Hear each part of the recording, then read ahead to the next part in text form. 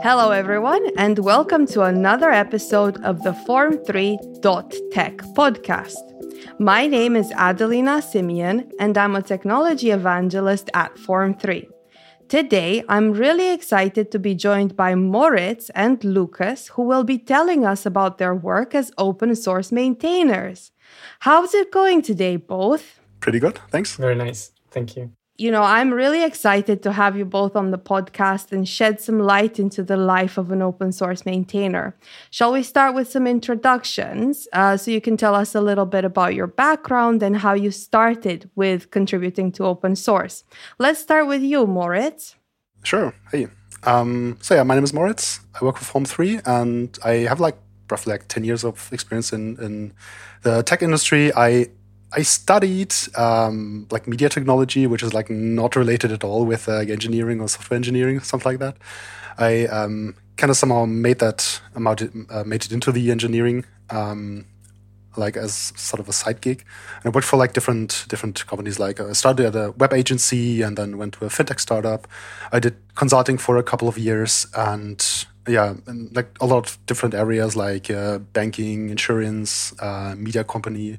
And I also was a Linux Foundation trainer for these Kubernetes kinds of courses that they offer. And I joined Form3 about a year ago, and I'm now at the containers team.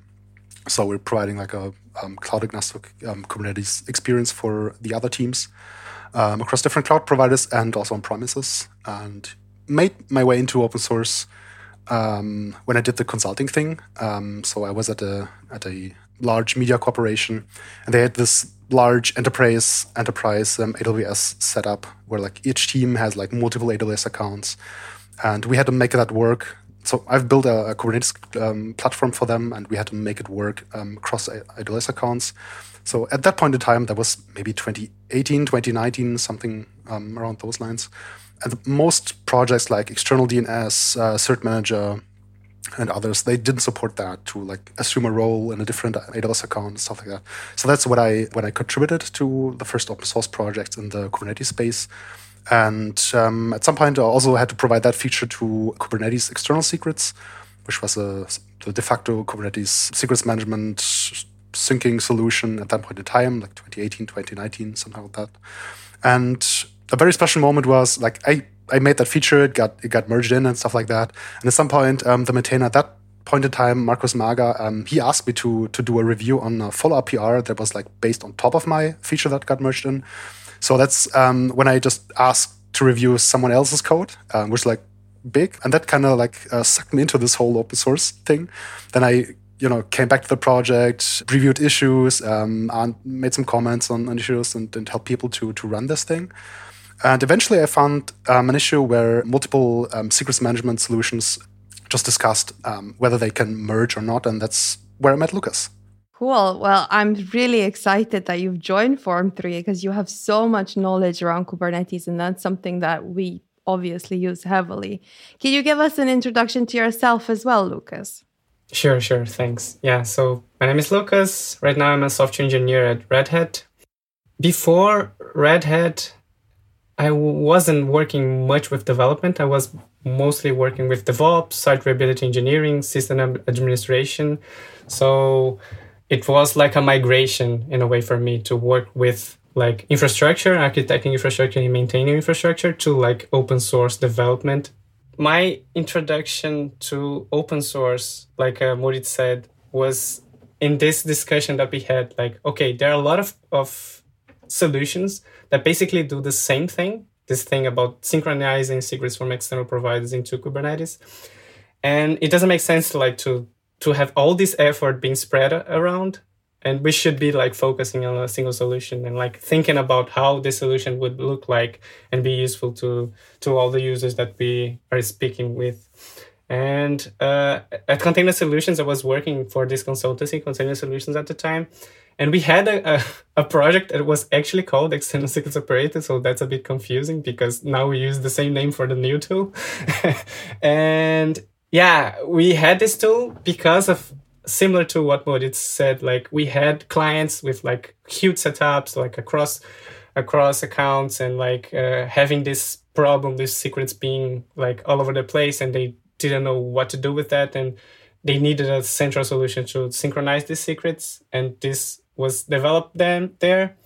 And then we saw the mention of like merging, and we got involved. They started discussing, and then got a bit more interested in being part of the project. So it's funny to me that Moritz was also working for a consultancy. I was working for a consultancy at the time, and then we started our first steps in open source in a similar way. But yeah, Moritz started the discussion, and then we follow along. It seems like you are both solving kind of the same problem of secret management for different clients in your consulting roles. Can you give our listeners, and me, frankly, because I'm also confused, what is secret management and how do you do it well? And especially, how do you do it in the context of Kubernetes? So do you want to start us off with your thoughts, Lucas? Yes, sure. So secret management is everything you do around secrets. So how do you create secrets? How do you rotate them? How do you give access to a new secret? Or if you are onboarding someone, how do you give access to someone that is new to your team? If a secret gets leaked, or like all your secrets get leaked, like how do you control that? How do you respond to some security issues like that? And everything around secrets, like how do you manage it, will be secrets management.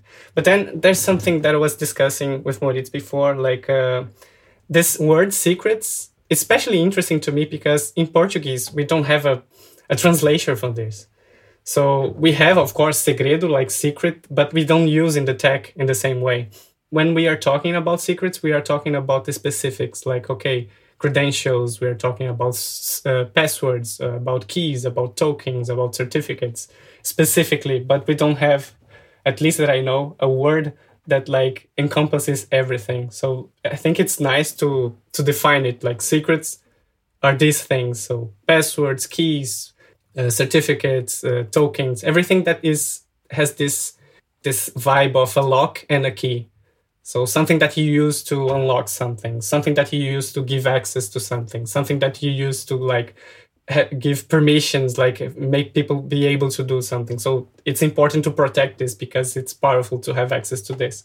So this is what will let you, control a whole Kubernetes cluster or your whole AWS account or this kind of thing. So this is a secret, and everything that you do around the controlling and protecting and giving access and distributing secrets, it's secrets management. And then secrets management in the context of Kubernetes, like, and this is very close to our project because we do synchronization of secrets. It's, well, basically how you get secrets into your project inside Kubernetes. How do you control access inside of this, like, let's say a Kubernetes cluster? Yeah, how do you isolate things? So if you have a multi-tenant setup, how secrets are in a project and in another tenant or in another cluster, in another namespace, and how you control like who has access to what. And then I think, Moritz, you can speak a bit more about that. There's secrets, of course, outside of Kubernetes, right? Yeah, I guess secrets management sounds like a pretty simple problem to solve, but in fact it's pretty hard because you have secrets in so many different places. You have it on like development laptops where the developers create their initial features, like on a local branch maybe. They probably have access to some sort of development Kubernetes cluster. They have access to, I don't know, probably some sort of like Microsoft account. They probably have access to some Slack. They do some sort of single sign-on on that laptop, and like all these kinds of things that they access, they relate to secrets management because they have some token on their laptop that allows them to access these kinds of services. And that continues in the CI/CD pipeline. You also have these sort of credentials that you use to, build a container and then just push it to some registry. So you need a token there as well. Thankfully, you can do that today with OpenID Connect, which is like super cool thing to do. So you don't have to like static secrets that you use in these sort of environments. But you have it like in other environments as well, like in some production environment or staging environment where you then have, like all these API keys and maybe public key infrastructure and private keys that you need to sign certificates and stuff like that. So it's like pretty much all over the place, and it's like there are like a lot of different places that you use it, and also the kinds of secrets that you have are also like differ from place to place. So you have tokens which expire at some point in time. They may be valid for 2 hours. Like if a developer accesses some cloud resource, that token probably expires after 2 or maybe 12 hours. Other tokens, maybe they don't expire at all. So you have a slight difference in that sense. And other secrets or credentials that you create maybe are internal or external. So sometimes you have a dependency on some external entity. For instance, if you want to get your certificates signed by an external certificate authority like VeriSign or DigiCert or what have you, then you depend on them that you get a signed certificate. And if you need to rotate that certificate or revoke that certificate, you depend on them. So it's also like a pretty important thing to keep in mind. And it sounds pretty simple to do secrets management, like an apt-get install secrets management and you're done, but it's not that easy. It depends on how you authenticate your users, your laptops, your access matrix that you have in your organization that allows different roles in your organization to access particular points in your infrastructure and consume different services. Yeah, and one thing that I just remembered, like external secrets operator, like I think a lot of times that I see external secrets operator be mentioned, it is mentioned that a secrets management tool. And I think it's a bit dangerous to phrase it like that. It's a tool inside secret management space, because as Moritz was saying, like secrets management is huge. I think everything around secrets, like everything around with architecting our infrastructure could be have some influence on like secrets management somehow. So yeah, it's a tool inside secrets management space. What's really interesting is that as an engineer, I can tell you that I always start with my best intentions. Like, I'm not going to leak my secrets, I'm not going to put them anywhere bad. But then as you don't know what to do, or maybe like it's difficult, you can't find a tool that can do it easily, you would just end up dumping in a plain text file or whatever just to see if it works, and then you forget to clean it up or something like that. So like definitely it's one of these like thankless jobs that if you do well, nobody can tell that you did it well, but poorly, it has catastrophic repercussions, especially if it gets leaked, right?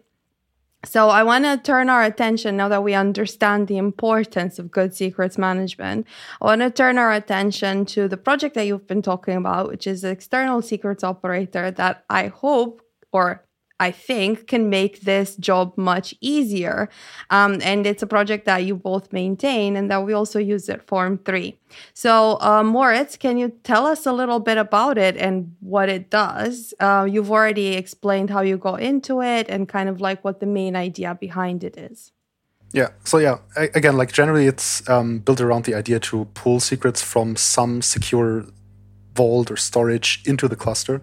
And I understand the external secrets operator as it's just a tool that you can use to pull stuff into the cluster, and then you can consume it with the Kubernetes standard mechanisms that you have, like mounting it as a file in a pod or in a container, or consume it as an environment variable and stuff like that, or also use it in an Ingress resource. So it's, in my opinion, it's just a toolbox that helps you to build the platform that you need, that your organization needs, because it's, again, like from all that consulting that I've done, I saw that companies work very differently in how they structure their tenants in Kubernetes platforms, how they structure their access to particular resources. Some organizations, they just share one vault across different engineering teams. Others, they have like one instance per team, or maybe multiple instances per team, like one for each stage, like development, environment, staging. So there's like a lot of different possibilities in how you can structure secrets management and access to your secrets. And external secrets operator just helps you to just map your requirements into Kubernetes and how to access these things. There's just one prerequisite that we just that you need to take, that you have to store them in some secure place. That's the one thing that you have to do. You can, I guess, you can store it in like multiple stores, but I guess that's not best practice. But it's also supported. You can also do that, but that's like the one thing that you have to keep in mind. It's not that you just like the other tools that you have in that space, like Sealed Secrets or Secret Store CSI Driver, which have like a completely different approach, which we can probably touch on later. Yeah, and a very important thing for external secrets operator is that like it's very important to keep secrets synchronized with the source of truth. So like Moritz was saying, we are getting secrets from a very secure vault and getting them into Kubernetes secrets, but we are doing that recurrently. And then this is interesting because it's a nice quality of life thing. If you need to change secrets, you're just changing in one place, in a single place that you trust, and this will happen everywhere that you need this to happen. But it's also secure in a way when you think about responses. Like if something is leaked, you need to like change everything. Like you change in a single place as well, and this will get synchronized, and you have your environments with the new secrets. And then there's these new features that were implemented. They're in beta, but I think they are very interesting because they close the loop in this thing. So it's the push secrets and the secret generation. So you can make external secrets operator create the secret for you, put in the place, and like keep it synchronized. And then this was very requested by people. I think it's like it delivers on quality of life and delivers on security in this aspect of like keeping things synchronized and easy to rotate and easy to see what they are. Yeah, I think it's just nice. Yeah, we support like different cluster topologies. I think what came up in the recent years is that you have like one central cluster that manages like all the clusters, your whole fleet of clusters. Like most of the time you have to inject secrets, so you have to push secrets to these, let's call them workload clusters. So you have to push them there in order to manage them, and then everything else can then come together on top of that. Especially if you use tools like Crossplane or Cluster API, that helps you to not only to bootstrap the cluster initially, but also to provide the seed credentials in order to get everything else going. Like for instance, if you use Flux, you need some sort of GitHub token in these workload clusters in order to pull in your Git repositories that hold all the manifests that you want to deploy. So you just need to like push that secret there as well. There are other options possible. You could pull that from that central cluster again, just turn it around. That would also work.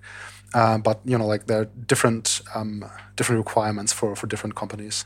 Yeah, just to make things maybe a bit clear, like when we say like pushing to another cluster, we are considering a Kubernetes cluster a provider as well. So it's one of the providers that we implemented.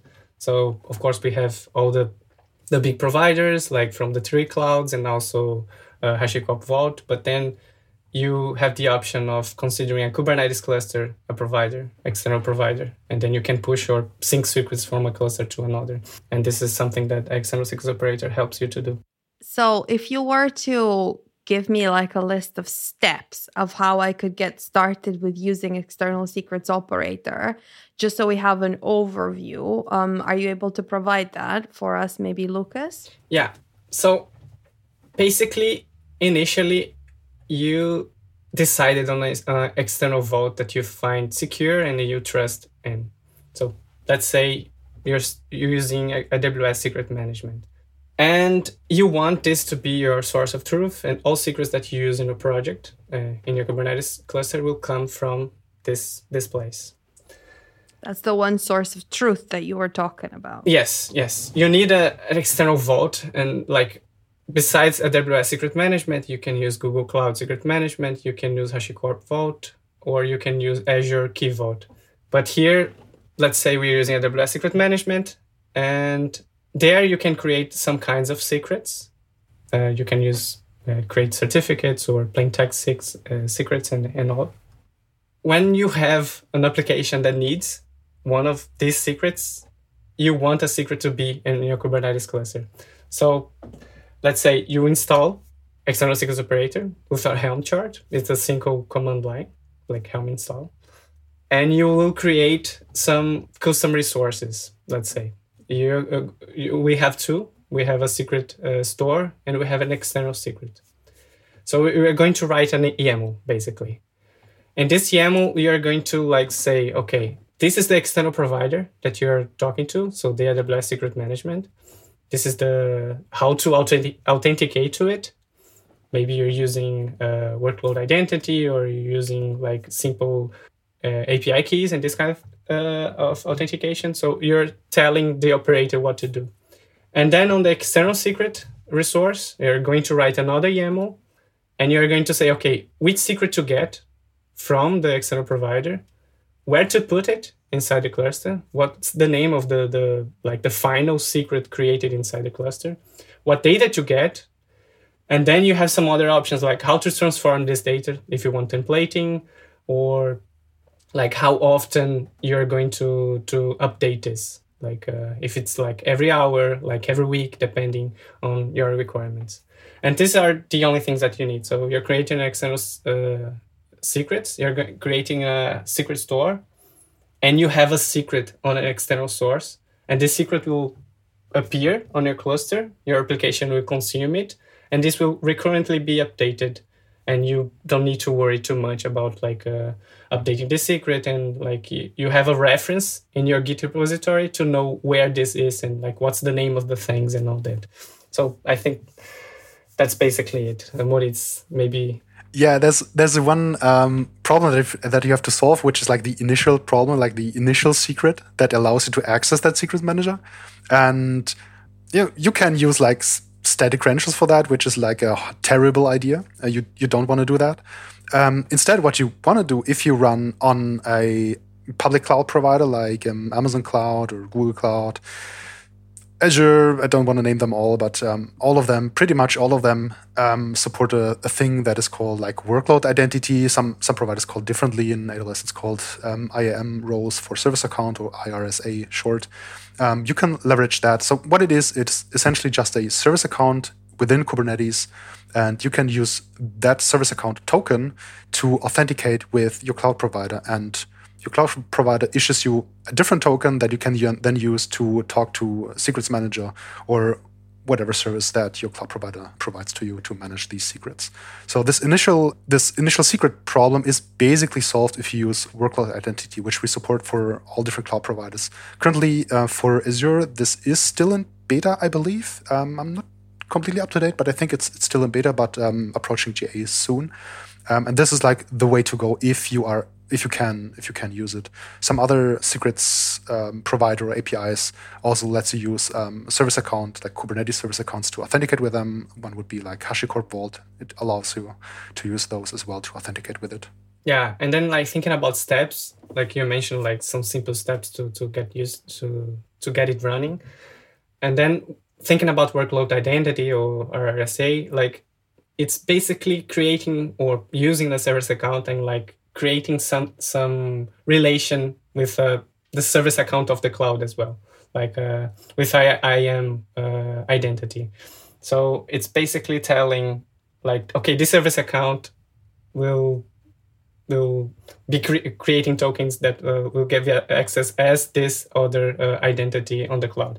So you'll have like some comments like to run, and then you can check the documentation, and we give like a step-by-step on how to do this. It's different from every provider, of course, and there are some things that are very specific, but it's basically like not creating a secret, but thinking about the service account as being the identity of the cloud. We'll link the documentation for External Secrets Operator in the episode notes, and as well as in the write-up that we're going to do, so our listeners can find it there. So what are some alternatives to your project, and why should we choose to use External Secrets Operator? There is Sealed Secrets, which is probably the oldest one. I think it dates back to 2017, like the initial commit from it, which was at that point in time like the de facto and also like the only solution at that point in time, I guess. What it allows you to do is to encrypt secrets, and then you can store these secrets in a Git repository, and then you can like push these with your favorite GitHub tool to a cluster, and then you have a controller inside the cluster that decrypts that secret and creates a secret resource in the Kubernetes cluster. Oh, there's so many, like we have to say secret so many times. I'm so annoyed by that. Yeah, so like this is the one solution, sealed secrets. So you encrypt a secret, store it in a Git repository, and push that to the cluster, and it gets decrypted there. This is the one tool that has like different trade-offs to it. Like one, you store it encrypted in a Git repository, which is probably, like at least in my opinion, a pretty bad idea, because that Git repository can be leaked somehow. Like the recent breaches from Travis and CircleCI, they show clearly that once an attacker has a GitHub token, it is able to clone and exfiltrate private Git repositories, which is like a big deal. And if they have hold of these secrets, it, depending on the strength of the secret that you use for encryption, and however, depends on how you do it, it may be possible that people may be able to decrypt it. And this is a big mess because you store it centrally in a Git repository and it may be exfiltrated. So this is like one risk that you have. Another issue that I have with that, well, I don't have an issue in particular with that project. It is like a completely valid use case. It is a completely valid thing, and I've seen it working for many different companies, and it's a completely fine thing to do. Another issue that I have with it is because you still need to manage the encryption and decryption key. So you cannot store those in the Git repository either. So it has to be stored somewhere. So where is it stored then? In some Slack thread, in some, I don't know, LastPass, 1Password. I don't know, like depends. And then you have like the problem again. It's not stored centrally somewhere where you are supposed to have it. But you got to manage it somehow. Yeah. So that's the one thing that you have. Oh, actually, like, from that consulting background, in my experience, it is very tough to discuss like secrets management with InfoSec teams because there are so many people that are opinionated, and it's really hard to make changes to the current approach that they have. Like in the past, I dealt with banks and insurances, and once they settle with a solution, they just roll with it, and it's really hard to change that. Even if you have like good arguments, it's just really hard because people are pretty opinionated, and it's hard to change their opinion about something.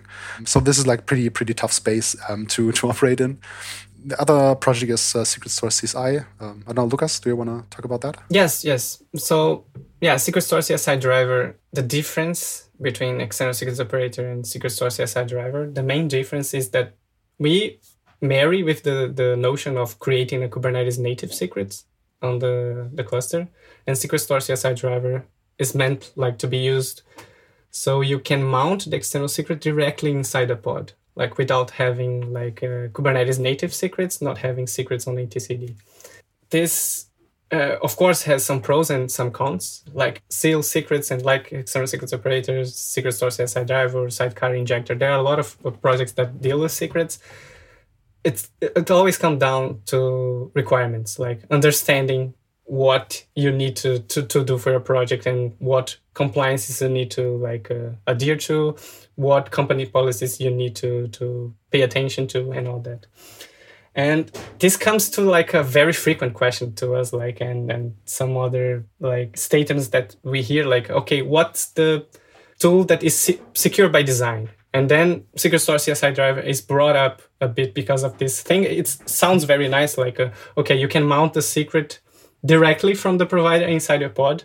And then this is like interesting. I think it's a super interesting feature, and I think it has a lot of applications. But it assumes some things that I don't really agree with, like because Secret Source CSI driver it still has some things in etcd like we have, like Secret Source CSI driver is using this credentials or these tokens to get the secret from the external provider into the pod. So there's one of the things. So if you have etcd compromised, and this is one of the things that people have, concerns, with external secrets operator or sidecar injector from Vault, or with any solution that you have, if etcd is compromised, you have all the environment compromised. And the other thing is, it's another approach to the project. So the thing inside x86 operator, our providers are implemented in tree. So we have everything in the same repository, and it's basically implementing an interface and like implementing a few methods, and the provider is done. And for external secret for secret source CSI driver, it is like you need to create a project from scratch to create a provider. So you need to understand how to integrate with their driver and do some like RPC calls and gRPC calls and all that. Moritz, you were talking about like this notion of the bazaar and the cathedral. Yeah, there's this great book by Eric Raymond. I just had to look it up because I can't remember the name. So yeah, there's like two different styles how you can run open source project. Like one would be the bazaar, which is, it's just an open bazaar. People can just come in and talk to people and, exchange goods, exchange ideas and stuff like that. And this is like the kind of project that we run.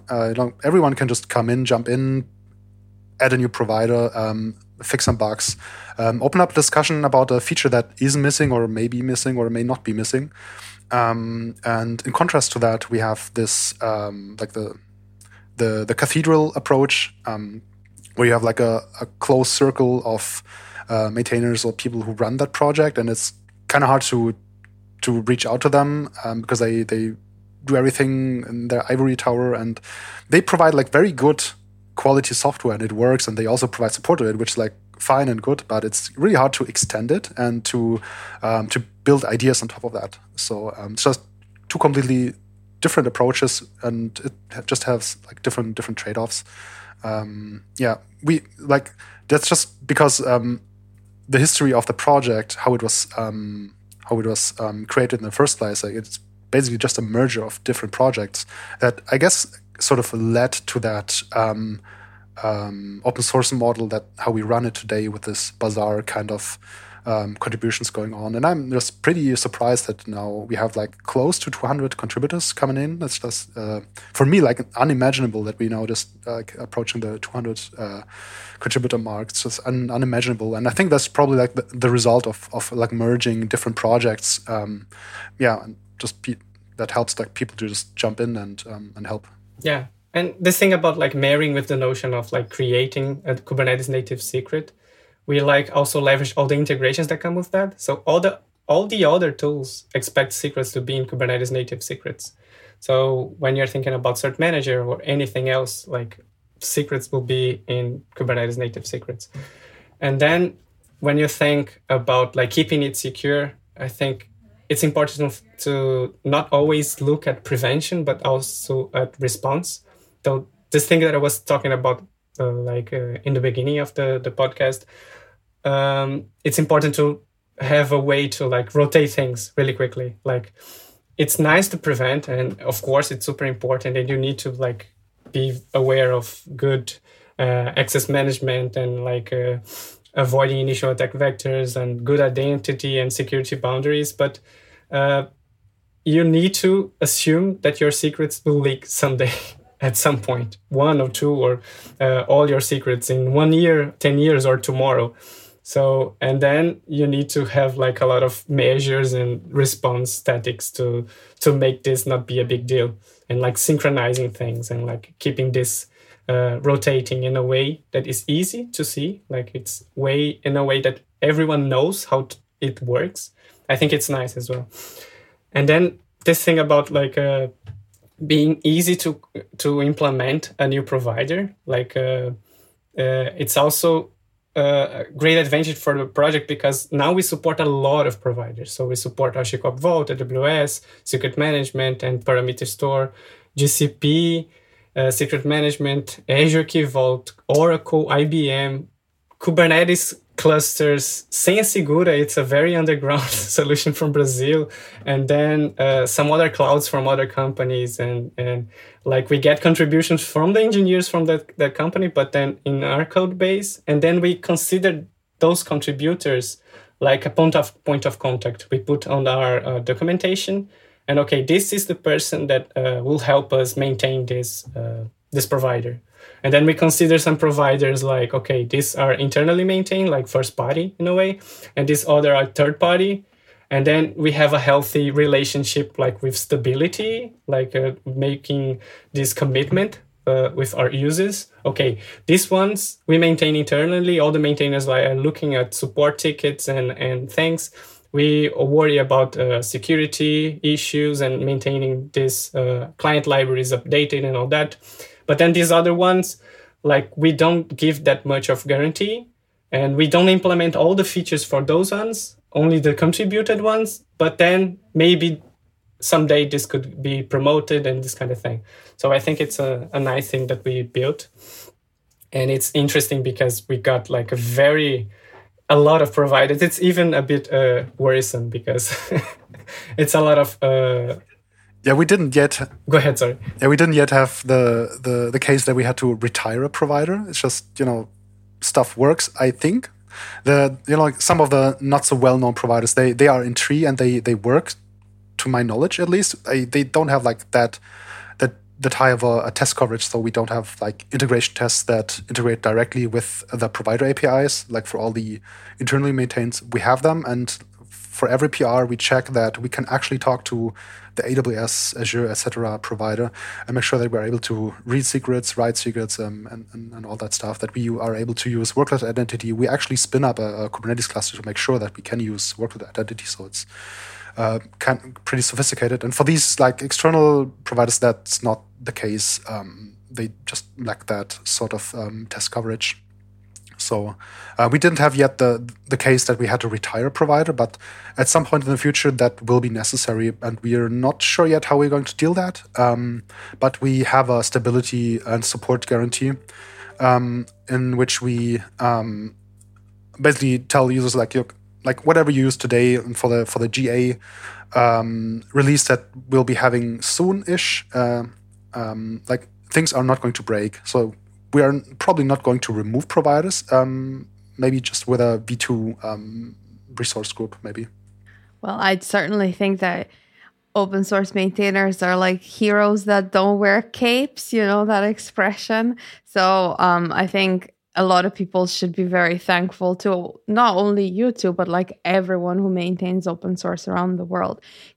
As the last thing that we'll cover in this podcast, can you give us a little bit of an insight into the life of an open source maintainer? Like, what do you struggle with? What have been your maybe personal highlights of taking this journey on? Do you want to start, Moritz? Sure, yeah, I can. So the biggest struggle is probably to keep up with the stream of messages that you get from the different channels, like email messages from GitHub notifications, Slack, stuff like that. That's pretty hard to keep up with, but it's definitely like a skill that I've learned now, where just, I don't know, even if you sit on a toilet, you just take a look at some issue. If you see, okay, it's easy, it's not easy. If it's easy, I just going to drop 2 lines and I'm done with it. So easy, check mark, done. For other things, which like take more time to just, for instance, like reproduce some bug that relates to workload identity, you have to spin up a cluster and stuff like that. Then it takes like way more time to do the research on that bug and to help there. So it definitely helps me to like manage my time efficiently. And like for me personally, I do it that I just I have like very strict time windows where I say, okay, like this is my open source time window that I have in the evening, maybe an hour, or maybe like on Wednesdays, on a Wednesday afternoon. That's just the time where I just have time for it. And then I go through the most pressing issues, and everything else just has to drop because I just cannot deal with all of it. So that's like definitely something that helped me. But that didn't only help with my open source work, but also helps with my company work for my day job. To like even here in Slack, like I get so many messages and issues and bug reports and things that need my attention. It just helped me to refine my internal filter. Apart from that, I think it also helps me like on a personal level, because I'm more like an introvert sort of person, and I really hate networking. I hate to like approach people and saying hi and how are you, who are you, what are you doing. I'm not that kind of person who likes to do that. And now maintaining or running an open source project kind of puts me into the place where now I'm suddenly like find myself on a stage close to a panic attack, just giving a talk. That puts me like in a different space, in a different place where people approach me then, which is like very easier to deal with. And that really helps and fulfills me and just helps me to it also motivates me to run this open source project in my spare time, basically. I think there's like an inherent issue in how open source works today. Thanks to like Open Collective and other things, now we can get funding for the project. So a company pays the bills for our CI pipelines and helps us to meet at KubeCon. Like for instance, Gustavo, he is also one of the maintainers, and he lives in Brazil, and we really wanted that he comes to Amsterdam to KubeCon because we now have a stand there, so we can all meet up, and now like these sort of funds now help us to come together and to help us on that end. Do you want to add anything, Lucas? Yeah, so I think it means something different to different maintainers of the project. I'd like to point out that we have a maintainer that only maintains the IBM part of our project, and he helps with testing and like making sure that all the client libraries and all the dependencies are up to date. Also up to date with perspective like thinking about CVEs, and so security issues. And then he pushes like, okay, we need to build a new image, update it because of this and all that. And then when we have pull requests, there are like IBM related, he helps with reviewing as well. But then he is very focused on that, and this is fine. And then we have some other maintainers that like focus on more on PR reviews, and then we try to get and rotate to host the community meeting. And this is also something that a maintainer can help with, and with visibility, talking about the project and all that. So I think it means something different, like to different people. And sometimes you don't have that much time. So you have a period like you cannot put any time on the project, and then you come back and you have time again, and I think it's fine. But it's important like to coordinate and talk with everyone. So this is something that we are still learning like to do. And we were forced to think about all this, and also about how to onboard new maintainers and how to like, okay, how do we decide the rotation of the community meeting and this kind of thing.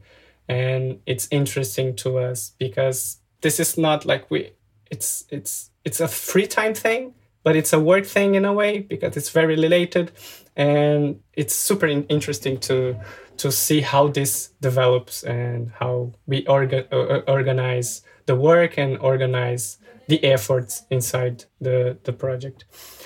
And to me, it was like I got involved, and this was very different and very exciting, and made me like pursue open source full time. So now at Red Hat, I do open source on other projects, and it's interesting because now I do open source on my full time, but then I have free time for open source as well. And it's a challenge, of course, and it's hard to prioritize, but it's super rewarding. And it's super rewarding to see this kind of thing. So we have a dedicated booth at KubeCon. So we'll be there, and it's like inside the CNCF space, and we'll meet people and talk only about external secrets operator in this booth. And it's very, very rewarding to see this happening. And of course, when we got accepted as a CNCF sandbox project, it was amazing because we saw this potential from the beginning. And we mentioned a few times, like without knowing that it will happen. And then we applied and it happened. So this is nice, like being part of this. And when you get involved, more things like this will continue to happen. And then you get this sensation that is very nice, a validation that is good. And then there's the technical thing, like we are always in contact with problems that are a bit specific to these kinds of projects. And not only technical, but also like, okay, now we are talking with other solutions to understand maybe integrations and this kind of stuff that has a bit of diplomacy and like of organizing our thoughts and like, okay, we need to say this and this and that, and let's try to make this initiative go forward. So it's awesome to build this kind of skill, like for the day job as well, in a way, and try to use the day job skills in the open source world as well. So I think it's very interesting. And we are actually in need of more maintainers, because like we're 3 main maintainers, but we have some other maintainers, like I said, like focused on very specific parts. And we are like trying to come up with a very, comprehensive governance document, and like to make sure that we can onboard people like as contributors, and then make sure that they can like level up and become a maintainer, and then help with what they can, and like help host community meetings, help with code reviews, help with the things that they want to do basically, but also the things that are, how can I say, maintenance heavy, like, because it's not always like only the very complex and interesting issues, but also like helping cut a release, helping with like chores, like helping with things that keep the project alive. So yeah, this is very important to us. And yeah, I think External Secrets Operator is a very interesting project for people to get in this space, because it has some very simple issues that people can pick up. Like implementing a provider is nowadays is a bit more complicated than in the beginning, but it's very simple. Like you just implement an interface, like implement the methods, and that's it. And then we have like things that could scale up in complexity. So you can have very interesting issues and issues that are easy to get onboarded into the project. So it's a very nice project to be close to in the open source world. And we try to label the issues. Okay, this is a first good issue, and we won't be touching it. We want like this to be picked up by the community, so people can like get a contribution in and feel like we will help in the PR and all that. So I think it's very interesting. Yeah, we started this like 2.5 years ago, like in the end of 2019 or 2020, somewhere around there. And like at the beginning, we had like no idea what we're doing. You know, like we're all techies. We know like how to write code and write tests and make sure it works and stuff like that. But everything else apart from that is like the I guess you can call it like product management and technical project management, to make sure that we have like milestones and releases and stuff like that. But apart from that, like how do you even run or build a community? Like we had no idea what we were doing, and it somehow came together without really like knowing what we were doing. Like I, for myself, I can only speak for myself. I still have no idea what we're doing and how that went, how we got here. So that's like, yeah, but you know, like we still put a lot of effort into making sure that this project succeeds, in a sense that that we are easily able to rotate maintainers and have like no issues if like someone leaves a company, or so that it's just able to be like self-sufficient and just like able to go to the future. Yeah, I've heard from other maintainers that running an open source project is exactly like running like a small team, or maybe like a big team. I suppose in your case it's 200, so you have to like manage the project. You have to also like help them and like help them be successful. You have to solve technical problems yourself. So there's contribute to an open source project if it's not welcoming and not well documented. So you got to take care of all of that. It's a lot of work, and I really, really appreciate your efforts. Thank you both for taking the time to come and chat to us and share everything about External Secrets Operator. Are there any final shout outs or mentions you'd like to share, perhaps for some of your amazing contributors? Yeah, sure. Like there's like financial contributors like Form3, Doppler, Pento, which provide funds to the project, so we're able to pay our bills. We have other sponsors that sponsor engineering time, which is also super helpful, like Container Solutions and Engineer Better. They too like provide like a lot of engineering time to improve our product. Apart from that, definitely Gustavo and Sebastian and all the other maintainers and contributors to the project. Orlin and Ben in particular, because they helped us to, help setting up an open source project, providing a network that we can get like more info when it comes to marketing an open source project, and just helping generally with the setup and the governance of an open source project. Yeah, I think also CNCF itself, because like the booth is provided by CNCF and all the supports, and we got surprised by a lot of stickers on last KubeCon, and we didn't know that they would just print those by default, so that's nice as well. And also Krinsky Stark he was a very, very nice proponent of external secrets operator inside of Red Hat, so yeah, I would like to thank him as well. Yeah, so if anyone is coming to KubeCon in Amsterdam, don't hesitate to visit the External Secrets Operator booth and come say hi to Moritz and Lucas. I'll be there as well, so I'm excited about the event. All right, so thank you both for coming, and see you in Amsterdam. See you. Thank you. Thanks for having us. Form 3 are looking to double the size of our remote-first engineering team. If you'd like to help the world move money faster and enjoy working on complex technical challenges using the latest tech, feel free to check out the careers page in the description.